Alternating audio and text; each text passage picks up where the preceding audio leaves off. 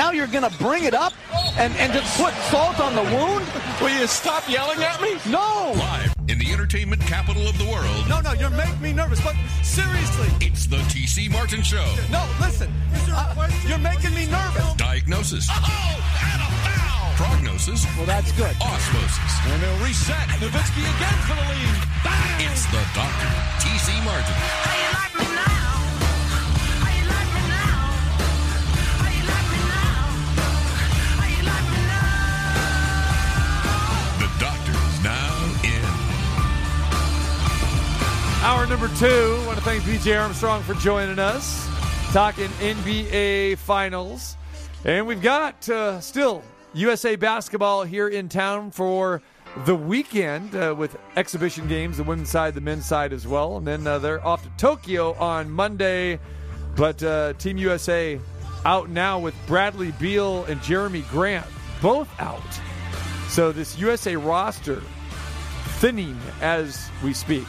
Matthew Holt's going to join us this hour. We'll talk to Matt regarding the book side of the basketball, as well as the latest with Conor McGregor. We've got some audio we'll play from Conor McGregor, the notorious one. We don't want to call him the notorious one anymore. I've really never called him the notorious one. What is he notorious for anyway? For bilking people into getting big fights and taking all their money? Yeah, there it is. Taking their money? Oh, you mean taking fans' money? Yeah. Because they buy the pay-per-views. They buy the pay-per-views. Yeah. And I still think they will again next time he gets in there. Yeah. Dana White said today it'll be about a year. I don't know when... Don't commit to that, Dana. I don't know when Dana and everybody else became doctors, but apparently in a year he'll be back in the cage. I could see that because you're talking about this injury that he has. He's got the titanium rod put in, the exact same surgery that Anderson Silva had. Is he going to be able to make it through TSA now? Probably not. I don't know. Anderson Silva's had it. A lot of people have the rods in there. Yeah. So I don't know if that sets off a metal detector or not. Yeah. That's actually one of the questions I asked when I broke my neck. I'm like, is this screw going to set it off? But I guess it's not. It doesn't detect that particular metal, so I guess it's safe. The titanium rod's probably similar. See, every time you say that you've got a screw in your neck, I just automatically go to Herman Munster, you know? Well, he had bolts, but he had bolts. Same difference. I mean, bolts and screws are the same family. Trust me, that's same hardware store. That's what I said the day I had my accident. It was October 30th. I said, great. You're putting staples in my head. I'm getting screws in my neck. I'm Frankenstein's monster for Halloween, but I'm going to be stuck in the ICU. Yeah. And that was the one day I spent in the ICU. There you go. Greatest show of all time, by the way, too. Well, about all time, but it's pretty good. Well, for me, it's all time. It's my number one. There's no question about it because it had it all. It had the comedy. Do you even like the jam here? It had here? Sports. Do you like the Love the jam. Okay. Love the jam. Yes. Yeah. And that's what I loved about the Munsters because they incorporated music, sports, the writing was phenomenal, and you had great actors, and it was fantastic. Did you ever hear Butch Patrick do the remake of this song? I did. Whatever Happened to Eddie? Yeah, Whatever Happened to Eddie. Yeah. It's an interesting tune. That's when Eddie kind of like it. When Eddie was on drugs. They used to play it back in Chicago. Well, everybody on TV was on drugs back then, weren't they? I don't think Marilyn was she? I don't know. Marilyn. She was the ugly duckling of the family. Yeah, she was. Gosh, she was just wretched. Oh, if we could just find a man to... What always killed me about that show was it's like they always make it sound like Marilyn was so homely in that, yet the guys that they'd want to date in that were kind of normal-looking guys in that. They didn't look like Grandpa and Herman in that, but they were still fine, but Marilyn was the one that they were just hoping they could... Kind of like on the Beverly Hillbillies, they were hoping they could find somebody for Ellie Mae. It's like, it ain't that hard! Think about that, too. It just shows you the time that they were in back in those days when you were going back to finding someone for a girl or a woman. Yeah. Think about that. And it was just out there like that. You don't have those stories anymore. Well, no, yeah. It's almost like, boy, is Jed Clampett going to have to pay a dowry to get Ellie Mae hitched up with somebody out by the cement pond? Right. That was it. I mean, it was pay for play back then. It was it. I mean, you know what they call that today? They call that trafficking today. Well, seriously. Or at least pimping. Yeah. Pimping ain't easy. It ain't easy. Godfather right out here from Vegas. Pimping, baby. Oh. All right. See, take me down the Munsters lane, Mockingbird Lane, 1313 Mockingbird Lane. And you prefer that much to the Addams family? Not even close, and I have this debate all the time. It's not really a debate to me. Yeah. It's kind of like the Ginger Marianne debate. Almost everybody I know always says Marianne. Yeah. I don't know if I've ever met somebody that said Ginger. With the Munsters and Addams family, I don't know if I've ever met somebody that said the Addams family. I've ran into quite a few people with the Addams Quite a few, family. really? Yeah, I haven't. Yeah. It's like split. It's 50-50. I mean, I was a big Cousin It fan. I love Cousin It and Fester. Those two guys. But Gomez I could do without. And Morticia I could do without. But definitely. But she speaks French. That's okay. You know what she was to me? She was a ripoff of Lily. She was. And we're not talking about the AT&T Lily Nunchuck that you like. Lily Munster. Get this off my show right now. I don't want to hear this nonsense. Record scratch, please. Jeez. No, it's a phony. The Munsters were first. Addams family were a ripoff. Again, I like originality. Got to be the original. I always wondered why Pugsley had a weight problem when he came from Gomez and Morticia. Do you know how many kids I called in school Pugsley? Any fat kid in school, I'd say, "Oh, there's Pugsley." Oh, you were body shaming. Yeah, I was body shaming. Oh, how many years ago was that? But you got to check the resume. You could be in trouble.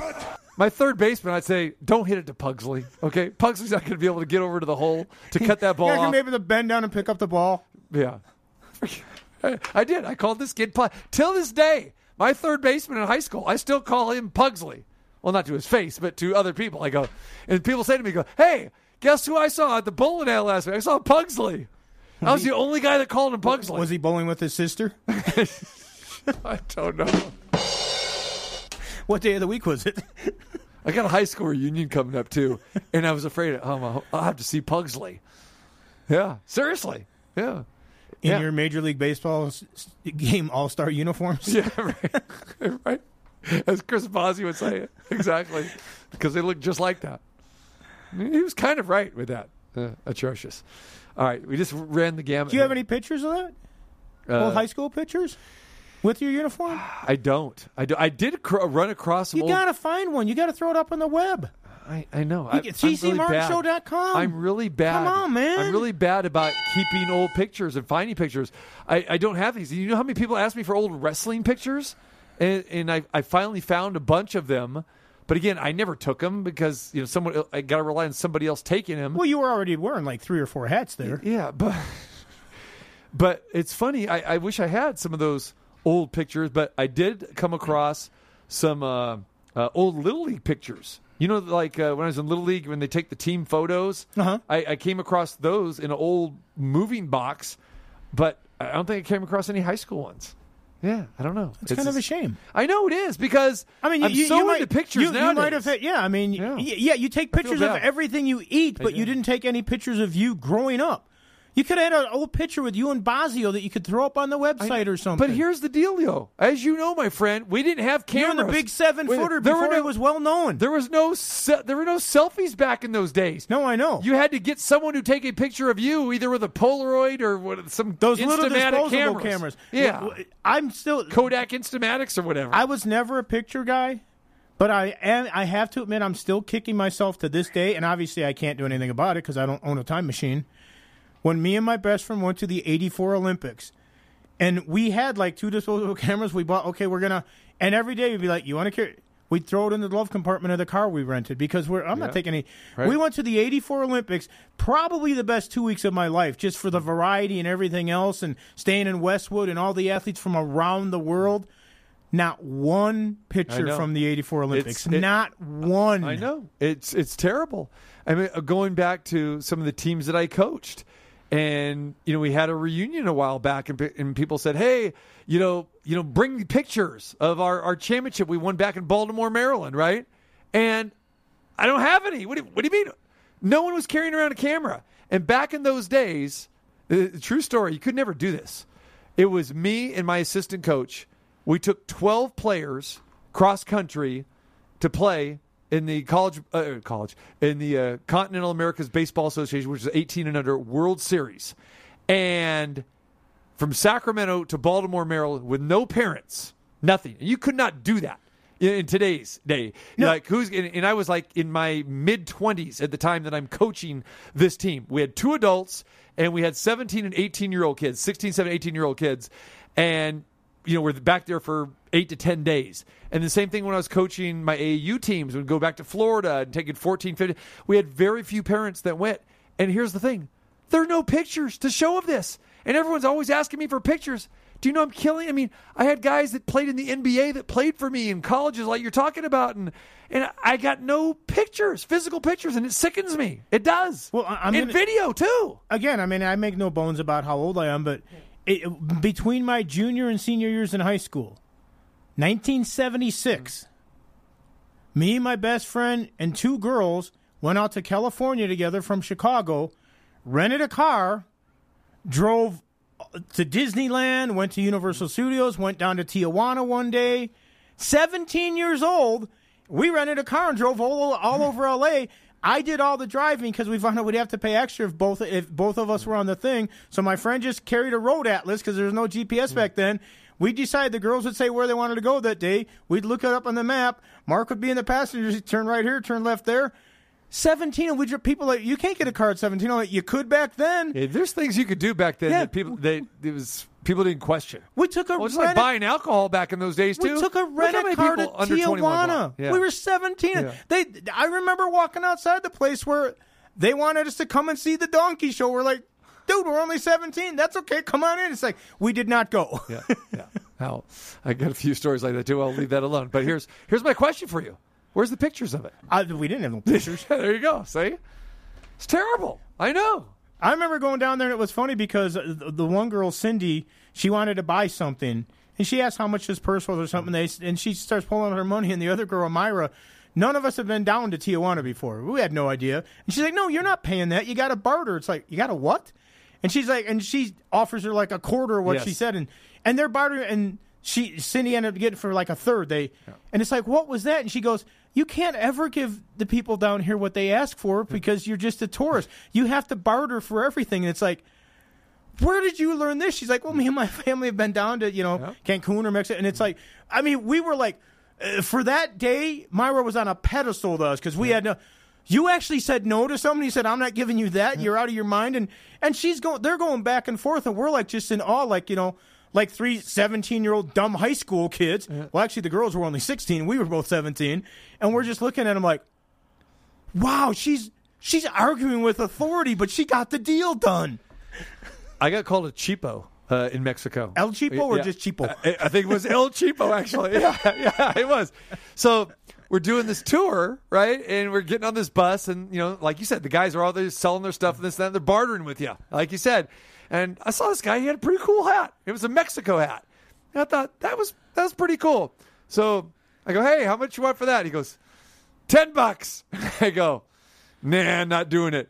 He goes, $7. I go, nah, not doing it. I go, I'll give you $4. He goes, cheapo. And he walked away. To this day, I still have. My daughter still calls me cheapo. Because, Dad, that guy called you cheapo because you were going to give him $5 or $7 for his hat, and that hat was pretty cool. You could have had it for $7. Good thing your last name is Martin and not Guzman. You'd have been El Cheapo Guzman, El Chapo's cousin. That guy just looked at me and goes, cheapo. El Cheapo. El Cheapo to you. That is like, wow. He's right. But obviously you didn't need the hat that bad. I didn't need the hat. And if he really wanted to sell it, he'd have made the deal. That's right. He needed one more barter. Now, if it was Tootsie Rolls or something like that, different ball game. I paid top dollar for some Tootsie Rolls. You'd have been El Peado. Yeah. All right, police blotter. We got police blotter time. All right, Richard Sherman was arrested yesterday after being charged with burglary, booked into jail outside of Seattle, broke into his in-laws' house. We didn't get a chance to get to this yesterday, but more to the story coming today. He was actually intoxicated, threatened to kill himself, we're hearing now, during a confrontation with his family. Now, the wife called 911, said that he was drunk and belligerent and was threatening to kill himself. He was being very aggressive. He actually wrestled with her uncle and then sent text messages to family members saying that he was going to hang himself. Now, you can hear on the 911 call where his wife was attempting to prevent Richard Sherman from leaving the residence, saying, "Richard, please stop." She also told the 911 dispatcher that Sherman drank 2 bottles of hard alcohol. And at one point during the call, the caller asked the dispatcher to tell police, "Please don't shoot," and said Sherman told her he would fight police if they arrived. So he was booked into jail. He had to spend the night in jail. And some serious stuff here for Richard Sherman, who is currently a free agent. He was last with the San Francisco 49ers. There's questions whether he was going to come back and play or not. But it sounds like Richard Sherman's going through some stuff off the field, so we feel bad for him there. However, going off at your in-laws sounds like a pretty serious matter here. And you just you don't know really what's next for Richard Sherman. Well, and when I originally heard this story, they also said that he crashed his car into a wall. Yes, that's true too. So, and that's when he went over to the in-laws' house, and there was some discussion on that these were people that he didn't necessarily get along with or care for. So I don't know exactly where that's transpired in the story here. And again, for people that don't know Richard Sherman in the story, that this isn't some dumb jock who's been doing knucklehead stuff and always gotten in trouble. This was a guy who was a very good student at Stanford. He truly put the student in student athlete. He's bright, he's intelligent, he's articulate, he has an education. I mean, a lot of people thought he might go into politics or something else when his playing days were over because he does have a lot on the ball. So obviously something is going very wrong in Richard Sherman's life right now. Hopefully he can get it back together. But this isn't the story of some guy who's just kind of a freewheeling guy who is always in some controversy or something like that. I mean, he might have had some issues and some various things before, but for the most part, this is a highly educated individual. He is highly educated, but he has had a temper. And again, we've seen him volatile with his emotions on the field, and he's a guy that definitely gets ramped up. He's very intelligent. You're right, very smart. He wears his emotions on his sleeves for sure. Yeah, exactly. And you could be as intelligent as you want. You can be a 4.3 student if you want to be, but if you don't have your emotions in check, and we've seen this on the field, we've seen it off the field.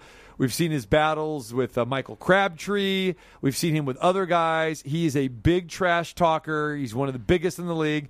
And again, that's just not on the field stuff. So it would not surprise me to see him go overboard in these instances where he gets all revved up. And this is clearly the case. Again, not saying he's a bad guy whatsoever, but, people that have played against Richard Sherman, they will tell you this guy is a trash talker. He's a hothead. You can get him off his game, and he can be a little volatile at times. Well, and two bottles of hard liquor can change a lot of people. Absolutely correct. Yeah, and we know of all of the stories, especially from former football players and former athletes who have gone through numerous concussions and have some disorders, as we know, some brain disorders, and we've seen people take their own lives.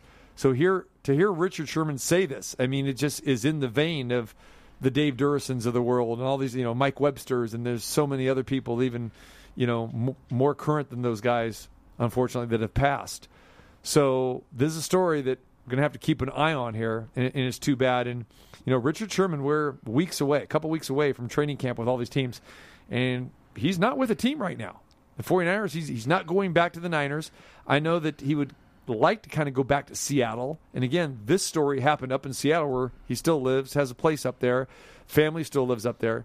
And whether this is just a one-off, it was just a situation where he kind of lost it. Maybe, like I said, he was drunk, alcohol's involved. I don't know, but we really haven't heard from Richard Sherman to know the details. So what we're just doing here is just passing on the information that we've seen from police reports. And any team that might be interested in him, now there's another red flag to whether you sign him. It's not just what can he do for us on the field, this, that, and the other, the locker room and that. Now there's serious concerns about his mental state of mind and everything. So, and that's a big thing, especially like you say, a guy who is as talented as he is and as good as he's been.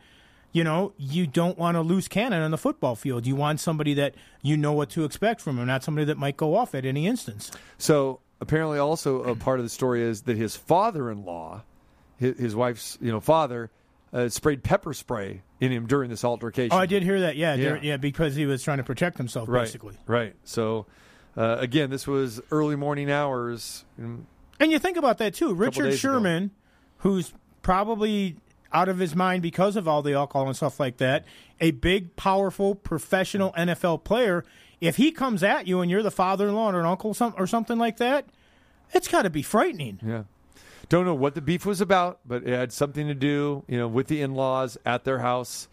Who knows? Maybe he wanted the wife to come home. Again, pure speculation at this point in time right now, but the King County judge released Richard Sherman without bail. He's got to appear in court tomorrow morning for a second hearing on 4 charges, gross misdemeanors for Richard Sherman. So we'll see what happens with that. More news here in Las Vegas, and this story actually happened this incident, I should say, happened on July the 3rd, a couple weeks ago. Dwayne Haskins, your boy from Ohio State, the former quarterback. You love it when I just say your boy from anybody from Ohio State, don't I? Well, I guess you could say former quarterback of the Washington No-Names. Yeah, that's true, too. And now the current second-string quarterback of the Pittsburgh Steelers. All right, so Dwayne Haskins and his wife were here in Vegas over the 4th of July weekend. Well, that's nice. Any fireworks go off? In their room, fireworks go off. And July the 3rd at the Cosmopolitan. I was there. I was at the Cosmopolitan. You were in their room? I wasn't in the room. Did you take pictures? No, I didn't have a camera. You got your phone. You got a camera all the time now. I was at Bill Burr on July 3rd, and this happened on July 3rd. I was there. But this ain't a comedy show. Dr. Christina Madison was there as well, July the 3rd. Did she attend to the injuries? Wow. So many questions. So many questions. We got to get these answered. I love it. Police were called 2:30 in the morning. I was home by that time, so I'm off the hook. 2:30 in the morning at a hotel room in the Cosmopolitan. The couple got into a fight. Now, he was here with his wife to renew their vows. Oh, that's nice. Well, it sounds nice, but they just got married of March of this year. This July, you're here to renew your vows. Does anybody renew their vows a couple months later? That sounds a little strange to me.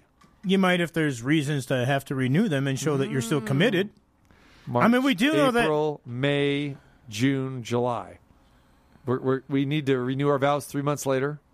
Really? Well, I don't think I would if I was in that situation, but I'm also not a guy that was quarterbacking a team that had some injuries and problems and was found making it rain in nightclubs either, or strip clubs, or gentlemen's clubs, or whatever you would like to call them. All right. So police were called to the room at 2:30 in the morning after the couple got into a fight. She punched him in the face, punched him in the mouth, had a bloodied lip, knocked out one of his teeth. Wow, good punch. The injuries were substantial, where Dwayne Haskins needed dental work. Now, I don't know if he could get a dentist on the 4th of July. Did he go to Dr. Weinman? I need to find out. Did he tie the tooth to the door and just close it? I started to call Dr. Weinman before the show, but then I ran out of time here. He was drilling somebody. Somebody was in the chair, and I need him to come on to ask this because you got to remember, he is a member of the Pittsburgh Steelers now, and Dr. Weinman's team are the Pittsburgh Steelers. So Weinman was drilling somebody, and he was getting drilled by his wife that night. He was. Dwayne Haskins wasn't drilling anybody.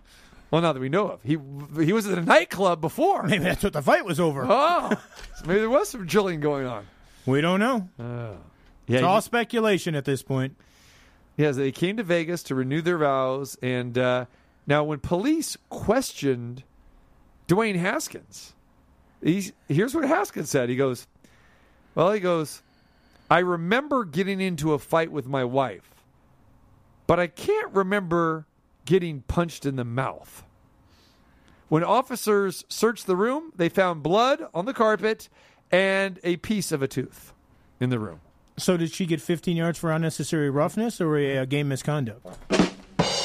That's targeting. Game That's misconduct. probably targeting. Yeah, game misconduct. You're the wrong sport. I'm there. talking hockey here a little bit. But that's where guys lose that's teeth all the targeting. time. So That's targeting. that is targeting. Yeah. It's also a blow to the head, so that's a big penalty. That's true. That's true. Is she going to be on the undercard of the the Wilder Fury fight? Now that they got a date for it? You just think this is funny, don't you? Well, I find it kind of funny because I'm not a big Dwayne Haskins fan. The guy had the world by the tail, Ohio State and guy. he screwed it all up. Let's throw Ezekiel Elliott into this. Terrell Pryor. Let's throw them all in there. Oh, he's messing up, you Buckeyes. Ezekiel's a little beady. Art Schleister, how's that? Oh, I hate Art Schleister. He got Woody fired. Last bet he ever won. Clemson in the under. I have too There's many- Charlie Bowman. I'll throw it right to him. I have too many Art Schleister stories. But you're the one that brought him up. I know. I'll leave it at that right there. But come on, Haskins. How can you tell the police, I remember getting in a fight with my wife, but I don't remember getting punched in the mouth? So now wait, he admits that they got into a fight, and she didn't have a mark on her? Oh, man, this girl, I think she's from Ukraine or somewhere. What is she, the Floyd Mayweather of female fighting? He never touched her? Kalabria Gondrazik Haskins. I don't know where she's from, but she's lethal. Don't mess with her. Well, at least it's proper that she stays in the fight capital of the world. She punched out an NFL, pseudo NFL quarterback. I mean, Haskins, he's a big dude. Punched him out, knocked out his tooth. She not messing around. I mean, was this just with a fist? Wonder if there's a foreign object into play here. I don't know. Well, he doesn't remember, so maybe she did pick something up. Now, all right, maybe she should fight Big Ben then. You know, I mean, come on. Ben's got to stick up for his backup quarterback, right? Keep an eye on this story here. Dwayne Haskins getting ready to go to training camp. Coming to the Chelsea soon on a boxing card that everybody wants to see. I will not be the ring announcer for that fight. What is it? These guys. You'd do it if they said, TC, we need you to do this card, and this is on the undercard. What, would you rather see that or one of the Paul brothers? Love the Chelsea. No, love the Chelsea. Chelsea, what a fantastic venue. What is it with these football players before training camp? What's going on with this? You know, you're getting ready to go to training camp. You're trying to get all your, last vacation spot. This isn't even vacation. It's ridiculous. Come on, man. Keep it clean. For the heavyweight championship of the world. I don't think she's a heavyweight. No, I don't think so either. I think so. Yeah. Dwayne Haskins definitely is a heavyweight. They were probably fighting at a catchweight, and she still took them. All right, Matthew Holt's going to join us when we come back. Speaking of fighting, UFC 264, we'll get Matt Holt's thoughts on that and specifically what Conor MCGregor had to say. We'll get some audio from him as well as we'll talk NBA Finals and more. And guess what? Baseball resumes. Well, we thought baseball was going to resume. When's it coming back? We thought it was going to resume tonight, but not so fast. Now, more of your favorite personal sports physician, Don't make me beg. T.C. Martin. Of course, you are a character. Doesn't mean that you have character. The doctor is now in. So we were supposed to have one baseball game tonight, but that has been postponed. It was the Yankees and the Red Sox. And remember, in years past, usually the Thursday, we'd resume play after the All-Star break. But they had one game scheduled tonight, and everyone else will be in action, tomorrow night. But that game has been postponed. The Yankees and the Red Sox, because of multiple positive COVID tests for the New York Yankees, they have 3 positives and 3 pending, according to their GM, Brian Cashman. And it sounds like the 3 positives, guys were all vaccinated. Yeah, it says Brian Cashman said that all 3 were vaccinated. 2 had the Johnson & Johnson vaccination. The other one had the Moderna. So the Yankees were actually one of the teams up there. They had 85% of their players right now that have been vaccinated. But still, it just shows that even if you've been vaccinated, it doesn't mean that you're not immune to or you can't get the virus, especially with the new strains and everything else out there. So there's still some misinformation about that kind of stuff. So, yeah, 3 Yankee players have tested positive. Then 3 others are in protocol. they're still waiting for results, and two of those guys are Aaron Judge and Gino Urshela. So keep an eye on that. All right, Matthew Holt joins us. We recap a little UFC 264. We got some more Conor McGregor stuff to talk about, plus the NBA Finals, and yes, Major League Baseball returning for the most part tomorrow. Matt, what's going on, my man? TC, how we doing? Not exactly a whole lot of sports going on the last couple days. That cracks me. I mean, people say, hey, this is the dead time, the dead zone. All I know is last night we had the WNBA All-Star Game. We had a great game number 4 in the NBA Finals. And, we got Major League Baseball. The All-Star Game was entertaining to a certain degree. Grace Min had a couple wins over in the Prague Open in women's tennis, so I was watching that. There you go. So we got. And I'm sure you saw how the WNBA All-Star Game had that, a record associated with it last night.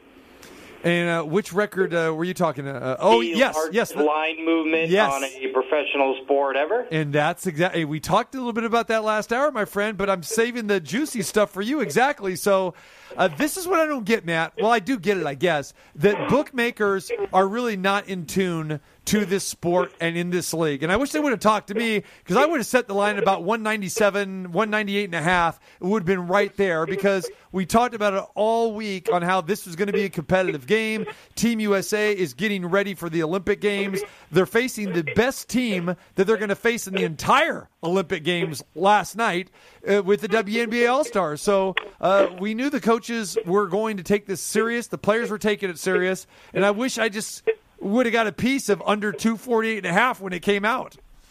Yeah, unbelievable. And I think where the market and the industry as a whole took the biggest hit, not that one odds maker was 50, at some point, I guess, at its high, 61.5 points off with his opening number, but rather the fact that the rest of the entire market copied it. And for years, we've heard these Vegas bookmakers from these different sports books go on there and talk about our odds-making team made this game, blah, blah, blah. You don't have an odds-making team, and to prove it, every line that whoever originates the odds puts up, whether it's good, bad, or even the worst line in the history of sports, you copy it without questioning it in the slightest. And Matt, would you agree this could be the worst line made in the history? As far as I can't remember anything this bad. It's not even close. It certainly is the worst line. I mean, look, at U.S. Integrity, we start flagging games that have a 5-point total move. Right. I can't imagine a 55-point total move. It is unheard of. 10-point moves would be monumental. 50, this is by far not close, without a question, the worst odds that people have taken bets on in the history of betting, and every regulated book in the United States copied the number. So from your perspective, you're in the office yesterday. If you were, did you see this? Were you monitoring this? Or what were your thoughts when this all went down? Oh, my God, it cost me my whole day. I'm on the phone with the NBA, the WNBA folks. We were trying to make sure there wasn't a rule change. We're like, how can a line be this far off and be moving this much if something's not suspicious? Are there some players out due to COVID? Because that's been the one that sneaks up on people a lot the last year, is surprise COVIDs. I'm like, is there some surprise COVIDs where players aren't going to play? Did they do something with the shot clock? Did the rules of the game change? Did they shorten the quarters to avoid injury or for TV purposes? I mean, we just looked into everything, and basically at the end of the day, it was one individual who I think, he admitted it on Twitter and in an article, admitting that he just, got out of the shower, took a quick peek at what the numbers were in a couple of previous seasons and hung a number and started taking bets. And that's it. And see, Matt, I could have saved you an entire day. All you had to do is pick up the phone and call me. I would have laid it all out for you, my man. I would have told you everything you need to know, that it's bogus. Nothing. Everyone's going to be playing except for Liz Cambage, and that's it. Everything else, it was going to be a competitive game. Yeah, and that's all it was. You're right. That's really all it was, that the bettors all seemed to be attuned to that information, and the people that set the original odds weren't, and the rest of the books copying them, it just shows that there's a real need for analytics, algorithms, models machines, basically computers, being used to set odds in this industry and not just random people setting what they feel like and then a market blindly copying them. You mentioned the fact that you were on the phone all day trying to find out what was going on, why that line was so ridiculously out of whack. Why didn't some other sportsbook director or somebody notice that? And because they all just kind of stepped in line. I mean, if somebody would have put up a legitimate line, they might have been able to clean up on everybody going, well, fine, we'll take the over here and the under everywhere else, because it's like got to be the Grand Canyon of middles of all time. Well, the books got bailed out, Frank. And look, I talked to about 30 operators yesterday, and amazingly, none of them knew what was happening, really.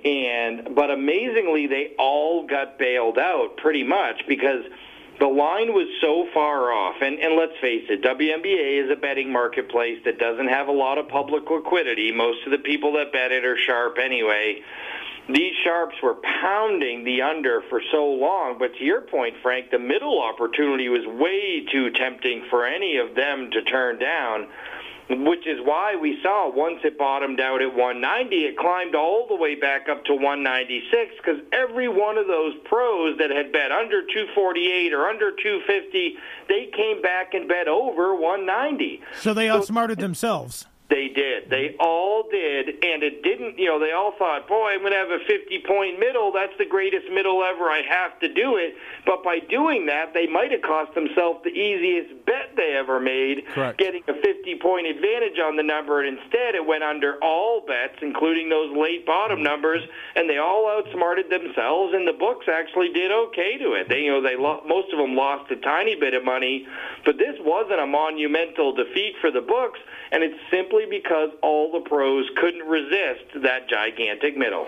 Yeah, and they didn't take a whole ton of action. I know some property, because like you said, a lot of people aren't betting it. But here's where the thing is. There's two stories here. One is, and you hit it right on the head, is that you got a bookmaker who basically has no idea about the league and casually and got lazy and admitted it, used that term lazy, and put up this number. But here the bigger story for me, Matt, is, and you alluded to it at the beginning, I think, and we touched upon it in the last hour, is that everybody else follows suit here. And that's the thing that kills me, because we go back to those days, to the Stardust, line, when people would race outside to the phones and the Stardust would put up the lines at 8 o'clock in the morning or the night before, and then everybody would copycat.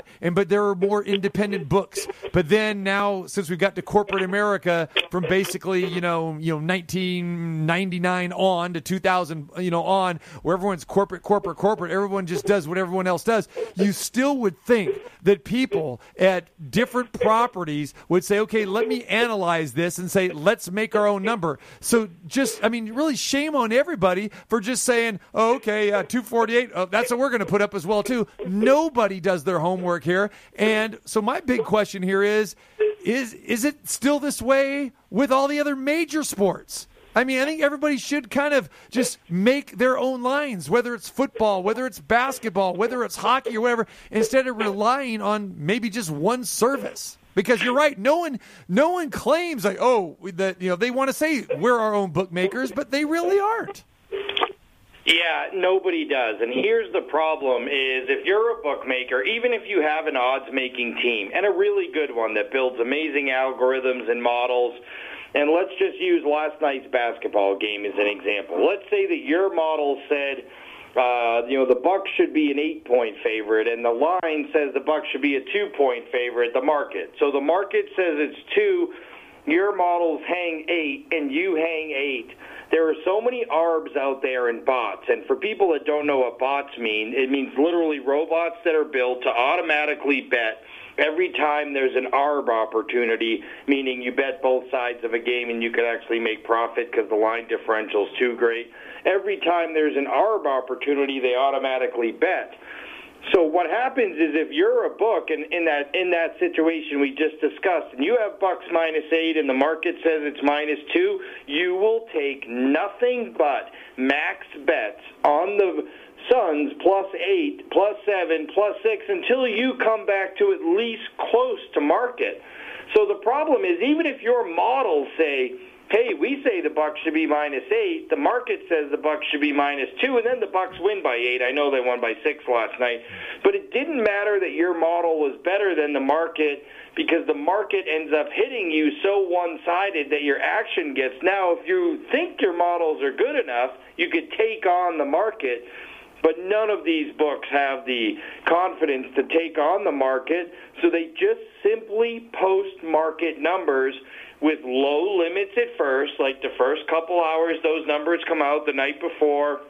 The limits are always low. Or they'll let the books, like Circa, in this case, they'll let the books that want to put the openers out and take big limits do that, and then they'll give it a couple hours. Okay, well, we think the pros have hit him by now, and they'll just post that settled number. But until we get into a point where machines are making the numbers, I think as long as humans are doing it, we're probably going to see a situation where this continues in the industry. Now, at some point, Wall Street is going to enter the regulated sports betting market, and as soon as you get those financial services guys in there more and more and more, then I think we're going to see people moving markets differently. But right now, the way sports betting is in the U.S., I think it's somebody makes the market and all the sheep follow kind of situation. And we saw the same type of thing, a couple days earlier as well, too, with, this week here with basketball here in Las Vegas with Team USA. I mean, a 28.5-point favorite against Nigeria. And if you're going to go back to, the previous USA teams and previous Nigeria teams, okay, I get that. But if you're doing your homework and you're seeing that Team USA is only suiting up 8 guys, and really this roster is the worst roster we've ever constructed, and you look at the Nigerian roster where they have 8 NBA players on there, that was a horrendous line. And then you back it up, and then with Australia, the next game, well, let's see, USA is probably not as good, but we'll still make them 16.5. Those were 2 horrendous lines too. Yeah. Look, odds making's tough, and I do commend anybody who's the first one to put numbers out. That's not easy. I think it's a bad look for the entire market that 50 different sports books across the country simply copy a number that was 50, almost 60 points off and blindly copy it. At some point, if these companies are going to max out their profitability and efficiency, you just can't do that. Was there anything offshore or something that was different that you noticed, or didn't you really get a chance to dive into that much? Because, like you said, it is kind of a niche sport that not everybody follows.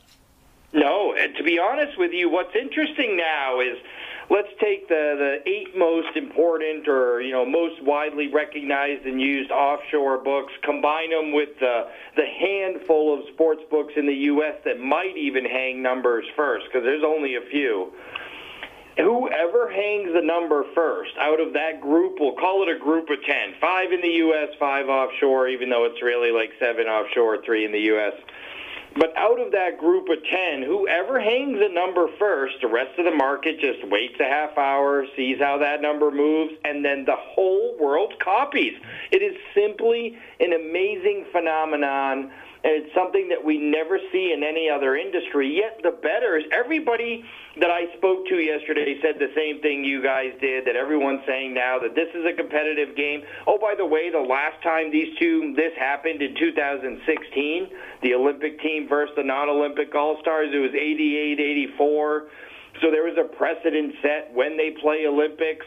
I mean, everything was true. It's just, yet, despite the fact that everyone knew what was going on, they still just copied that market number and kept on moving it down and kept on taking bets. And then when it finally bottomed out, they took big, giant bets the other way to see if people could hit the biggest middle ever. And the thing about it is, when I first saw that number and read the story, I'm thinking, oh, this guy was thinking NBA All-Star Game, because those numbers are ludicrous. And it's like, it's WNBA number 1, and again, it's going to be competitive. So, yeah, crazy stuff. All right, Matthew Holt joins us from U.S. Integrity. All right, Matt, let's switch gears to talk UFC 264. And Conor McGregor, we talked about him all week long. We'll get your takes on that. But first, I want to play the latest audio from Conor McGregor after his surgery. I'm just extremely grateful for every single one of you, and I'm motivated to go and do this, and I'm going to do this. I'm going to come back. The leg is better than ever. I was injured going into the fight. People are asking me, when was the leg broke? At what point did the leg break? Ask Dana White, ask the UFC, ask Dr. Davidson, the head doctor of the UFC. They knew I had stress fractures in my leg going into that cage. There was debate about pulling the thing out because I was sparring with no shin pads and I kicked the knee a few times. So I had multiple stress fractures in the shin bone above the ankle. And then I have trouble with the ankle anyway, do you know what I mean, throughout the years of fighting all the time. So...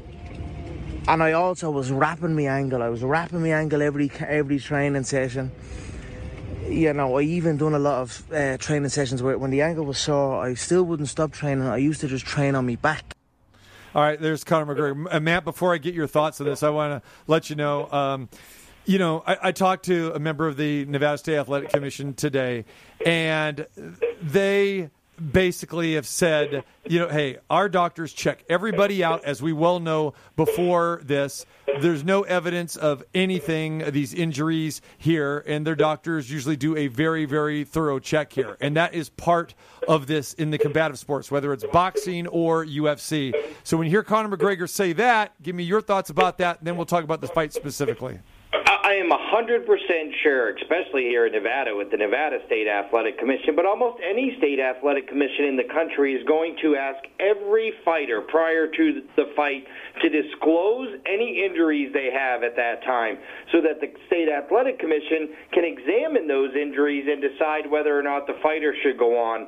If Conor McGregor would have declared to those state athletic commission doctors that he had multiple stress fractures in his ankle and shin prior to the fight, they would not have let him fight. So I think it's ridiculous. And if he did really have those, he didn't disclose it to the state athletic commission doctors. He kept it to himself.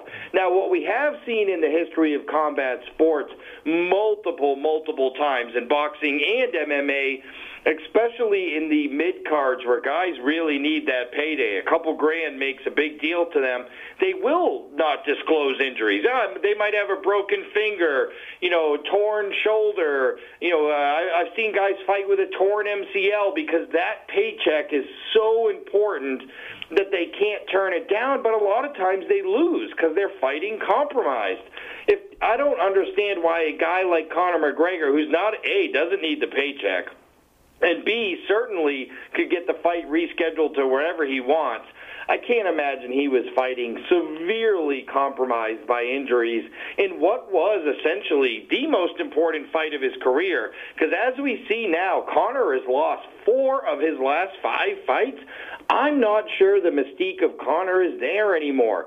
And look, the first fight with Poirier, or at least the second fight with Poirier, but the first one of these last 2 was fun and entertaining enough to say, hey, let's pay for it again, because they slugged it out and it ended in a vicious knockout. But now we've seen Conor get ragdolled by Khabib, just get destroyed by Poirier twice. He's getting older. He has a lot of money. Athletes, as they start to get into their mid to late 30s in combat sports, don't tend to get better. They tend to get worse. Look, it's a little bit of bad luck for the UFC. Imagine where they'd be from a promotional standpoint if they still had Ronda Rousey, John Jones, and Conor McGregor as champions. Oh, my God, they'd be making billions and billions of dollars.